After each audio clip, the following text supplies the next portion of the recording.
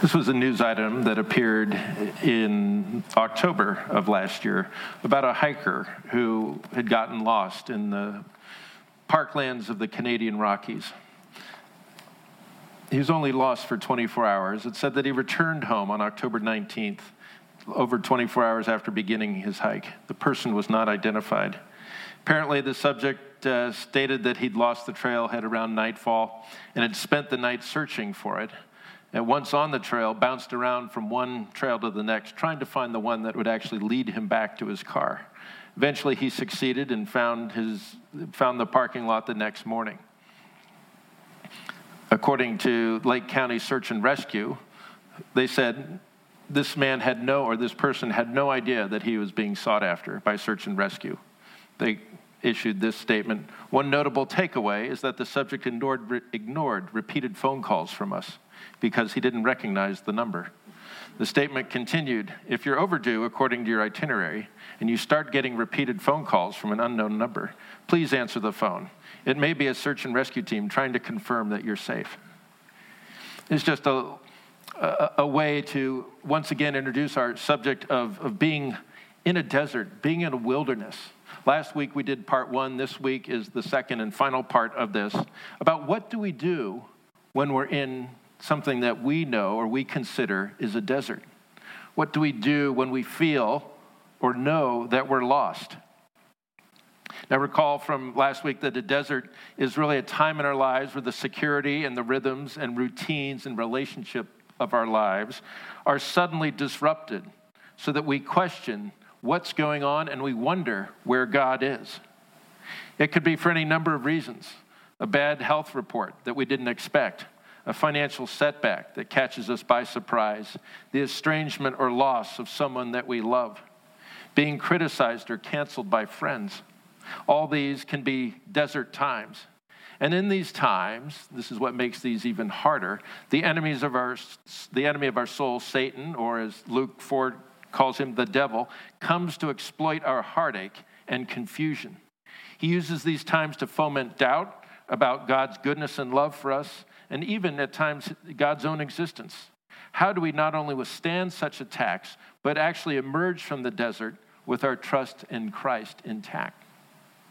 Now, you may also recall that last week, so those are deserts that come to us. Things that we didn't expect, things that we don't really want in our lives, nevertheless, they do come. But there's also times where the Lord calls us into the desert himself. And in those occasions, it's as he's doing with Jesus in Luke 4, it says the Spirit led him into the desert where he fasted and prayed for 40 days. And in the account, both gospel accounts that describe it in any detail, it says to be tempted by Satan or to be tempted by the devil.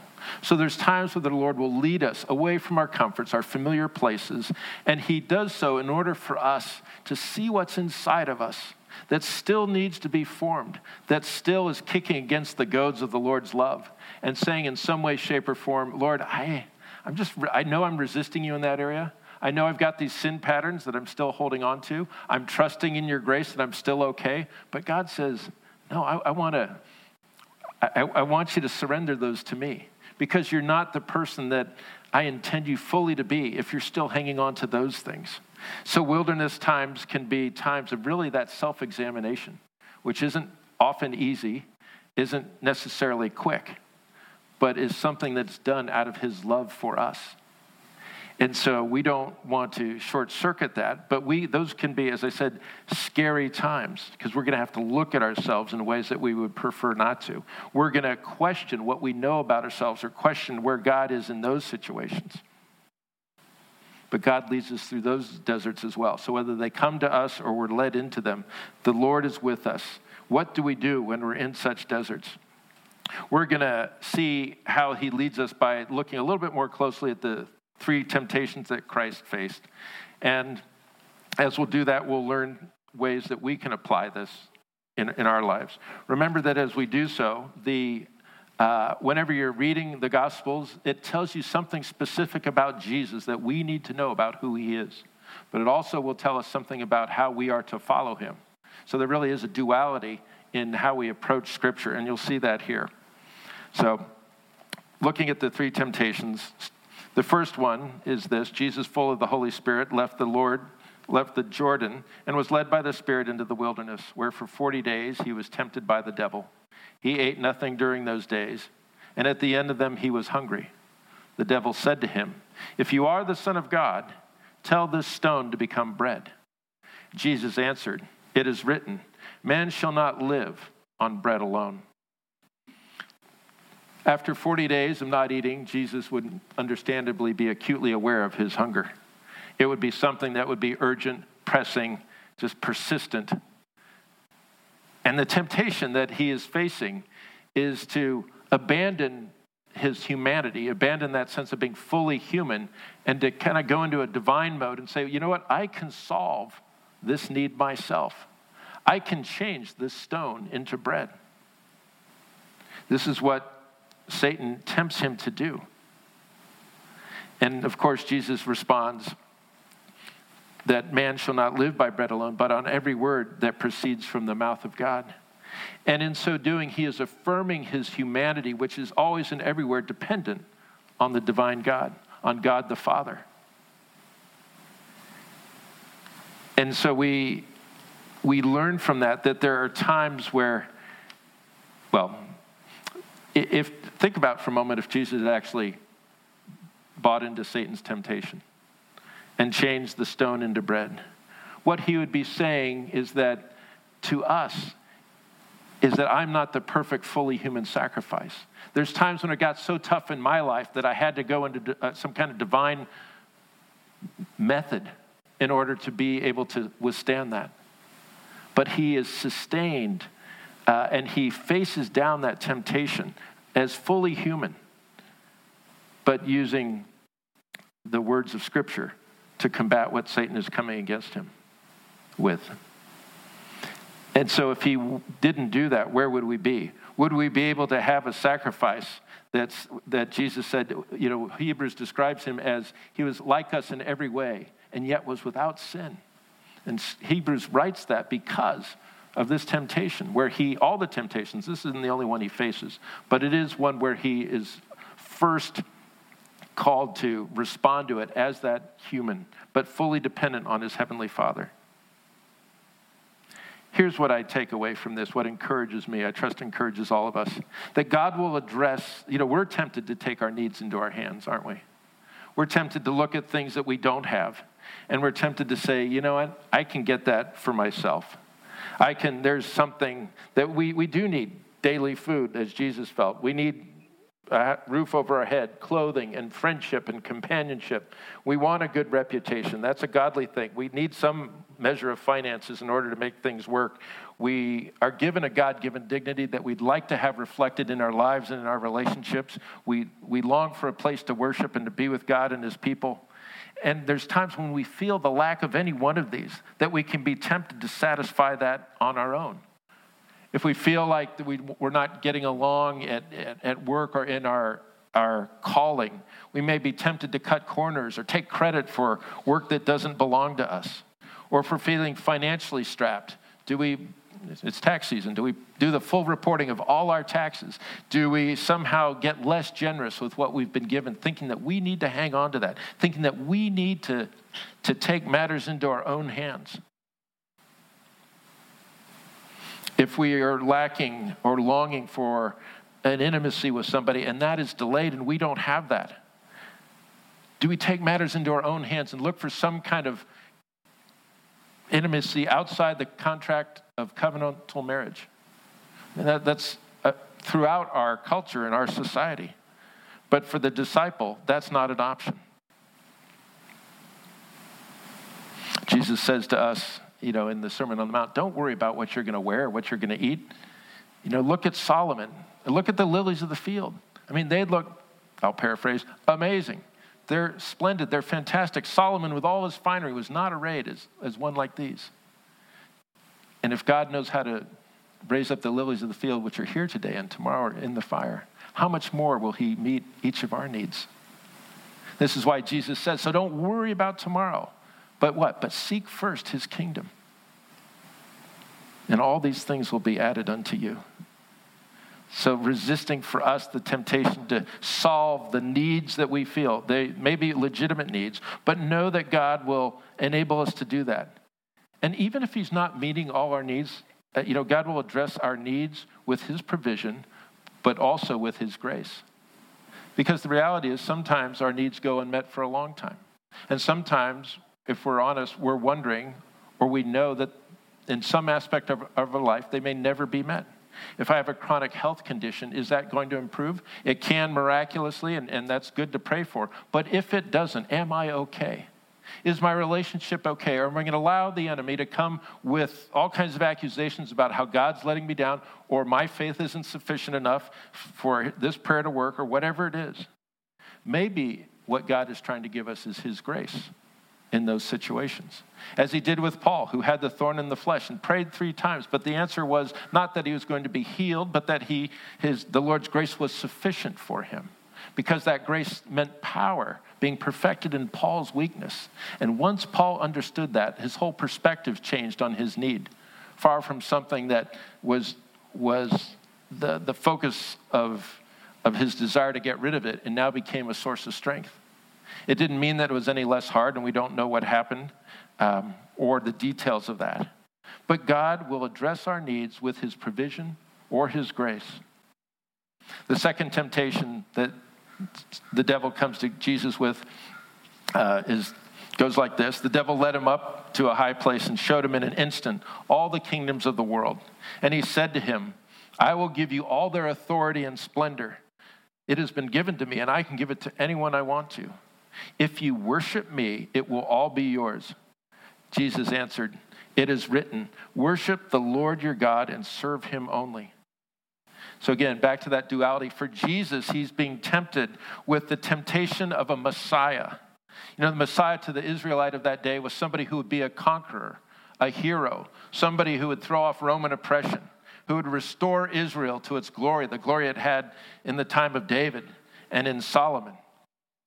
And this would be very heady stuff to Jesus. Jesus knows he's called to be the Messiah, but he's called to be the Messiah in Isaiah, the one who suffers for us, the one who has stripes, the one who's so bruised and beaten that he's unrecognizable. That's the Messiah that Jesus is called to. His road is not the way of the conqueror, but it's the way of the criminal. He won't arrive on horseback, proud and stately with a sword in his hand, the symbol of power. He won't have the mantle of authority in the form of a ruler's cape around his shoulders, but he will come by foot, bent and bowed by the weight of the cross, which is an instrument of condemnation and death, and his rank will be marked by the mockery of a crown of thorns. But this really is the road of victory. This is how sin gets conquered. This is what the Messiah is really supposed to do. But in an instant, Satan tries to get him off that road onto one of glory with accolades and with all kinds of riches and power, the kind of things that anybody in the world apart from God would want.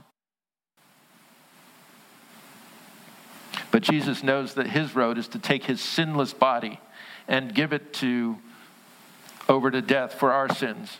Because of what he will do, as Luke carries on describing his ministry, but now we know is done for us. No temptation that comes to us needs to prevail.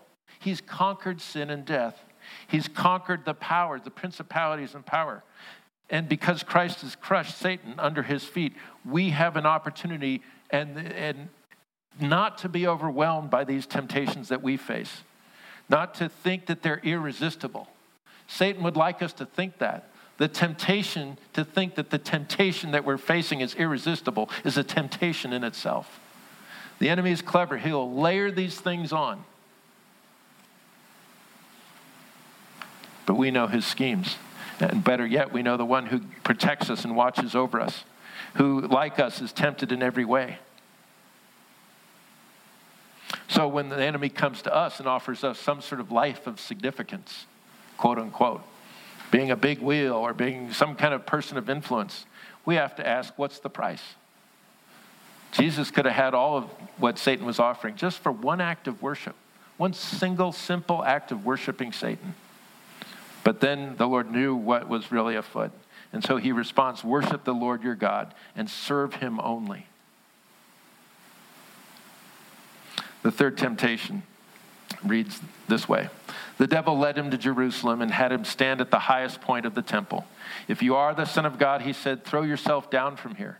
For it is written, he will command his angels concerning you to guard you carefully. They will lift you up in their hands so that you will not strike your foot against a stone. Jesus answered, it is said, do not put the Lord your God to the test. And here Jesus is being tempted to test the Lord.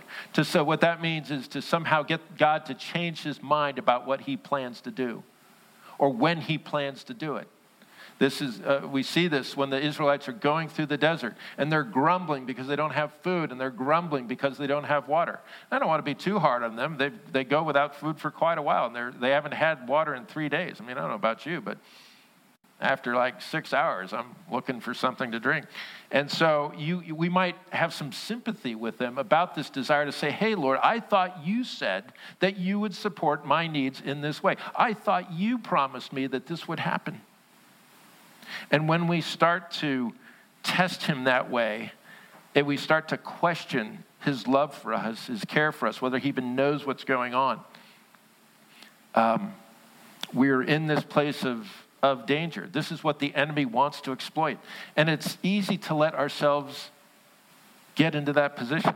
Look at how Satan is tempting Jesus in this moment. He's actually tempting him with Scripture. It's like, doesn't Scripture say? It doesn't say, doesn't it say? He says, go ahead. It says, he quotes Psalm 91. For it is written, he will command his angels concerning you to guard you carefully. They will lift you up in their hands so that you will not strike your foot against a stone. This is when the enemy really turns up the heat, when he starts using Scripture against us. Have you ever faced a temptation and you're like, yeah, it's kind of attractive, this temptation. I like just kind of camping out in the battle zone. Okay, that's bad all by itself. But you know that the enemy comes and he says, you know what, if you do it, you can't be forgiven. If we confess our sins, he is faithful and just and will cleanse us from all unrighteousness and forgive us. Okay, so I can do this and confess it later. When we're starting to listen to Satan quoting Scripture in our mind, we should, alarm bells should be going off. We should already know that we are in trouble. But we should also know that this is how the enemy comes to us. In the abundance of counselors, there's victory. Paul tells his disciples to test the spirits. The enemy is sneaky, and he will use Scripture at times. But Jesus meets that with the appropriate Scripture for the time. It is said, do not put the Lord your God to the test.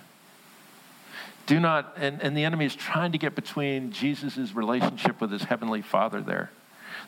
So just kind of a summary of these three temptations and the way that the enemy comes at us.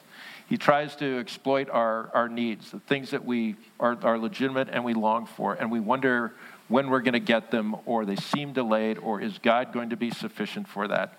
That's one way that he comes at us. The desires to have a life that's meaningful, a certain amount of focus and practice and expectation of reward for the things that we're doing. I think that is very understandable, and is in its context is fine. But the enemy tries to exploit that to get us to cut corners. And finally, he directs his attention at our relationship with God himself, trying to get us to test the Lord, trying to get us to deny that the Lord cares about us. We face all kinds of these in so many forms. How did Jesus meet these temptations? How did he get out of this desert of the enemy's exploitation of what was going on?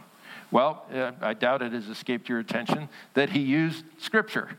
Each and every reply is a quote from Scripture. What's interesting about that is there's no arguing. He's not debating with Satan. He's not condemning Satan. There's no impromptu speech coming out of his mouth. There's nothing coming out other than the pure word of God. And what he is doing, he's taking the power of God and he's applying it to the enemy's attacks. And I think if that's what Jesus is doing, is there anything else we ought to be doing to get through our own desert experiences? When we're going through hardships, whether we're facing up to some things that we've been not looking at for a while, that's Jesus calling us into a desert to meet with him, or stuff that comes from the outside, we know that the enemy will exploit that. And my hope and my prayer, for me and us, is that we would ask God where that scripture is, those scriptures are, that we need in order to do battle with what's going on, in order to understand what's going on first, and secondly, how to withstand the pressures that are coming against us. This is what Hebrews says, right? Hebrews 4, 12 and 13. For the word of God, when we look at, is active. It is alive and active. It's sharper than a double-edged sword. It penetrates even to dividing soul and spirit. It judges the thoughts and attitudes of the heart. When we would reach for the purity of the word, the holiness that it has, and the strength and power that it contains, the enemy does not win against us. Maybe that's a repeated kind of thing. Don't think that, this isn't like Star Wars, where Obi-Wan just sort of slashes and the guy disappears. This can be a running battle, but trust that God will give us the right words from his word to be able to withstand those temptations. Meet the temptation that each of us needs to meet the temptation we face with the words of Jesus, who actually is Jesus himself. In the beginning was the Word, and the Word was God. If you don't know that the scripture, trust that he will give that to you. He will. The Holy Spirit will call scriptures to mind, or concepts to mind, or stories to mind. Hebrews 11, the Hall of Faith. All these guys they're cataloged so that we would understand that these were people that withstood temptation. Moses was standing the temptation to be, not to just camp out in Egypt as a prince of Egypt, but rather to throw in his lot with God's calling and leading the Israelites out of bondage with all the hardships that entailed. There's so many ways that God encourages us by his word. So when we're in the desert, trust that his word will come to us. Look for that. Expect that. Hear that. Don't be like the hiker and the word's just trying to get a hold of you and that you're not picking up. Be like the one who picks up and says, Holy Spirit, thank you. I needed that word in this time. Tomorrow I'm going to face that same temptation. I'll need a word again. I'm going to get some friends around me and they can speak your word to me. There's a variety of ways to do that. But I just want to leave us with this, that deserts come to us unbidden and unlooked for, and in ways that we know are going to make our life hard for some kind of season. And there's times when we go into them voluntarily because we know the Lord wants to do business with us. But we are never in these alone, and we are never in these forever. We come out through the grace of God, by the word of God. May he give that wisdom, drive that deep into our heart, particularly during this Lenten time. Amen. Thanks for being with us online in the Sermon Podcast. To find out more about Holy Trinity Silicon Valley, head to www.holytrinitysv.org.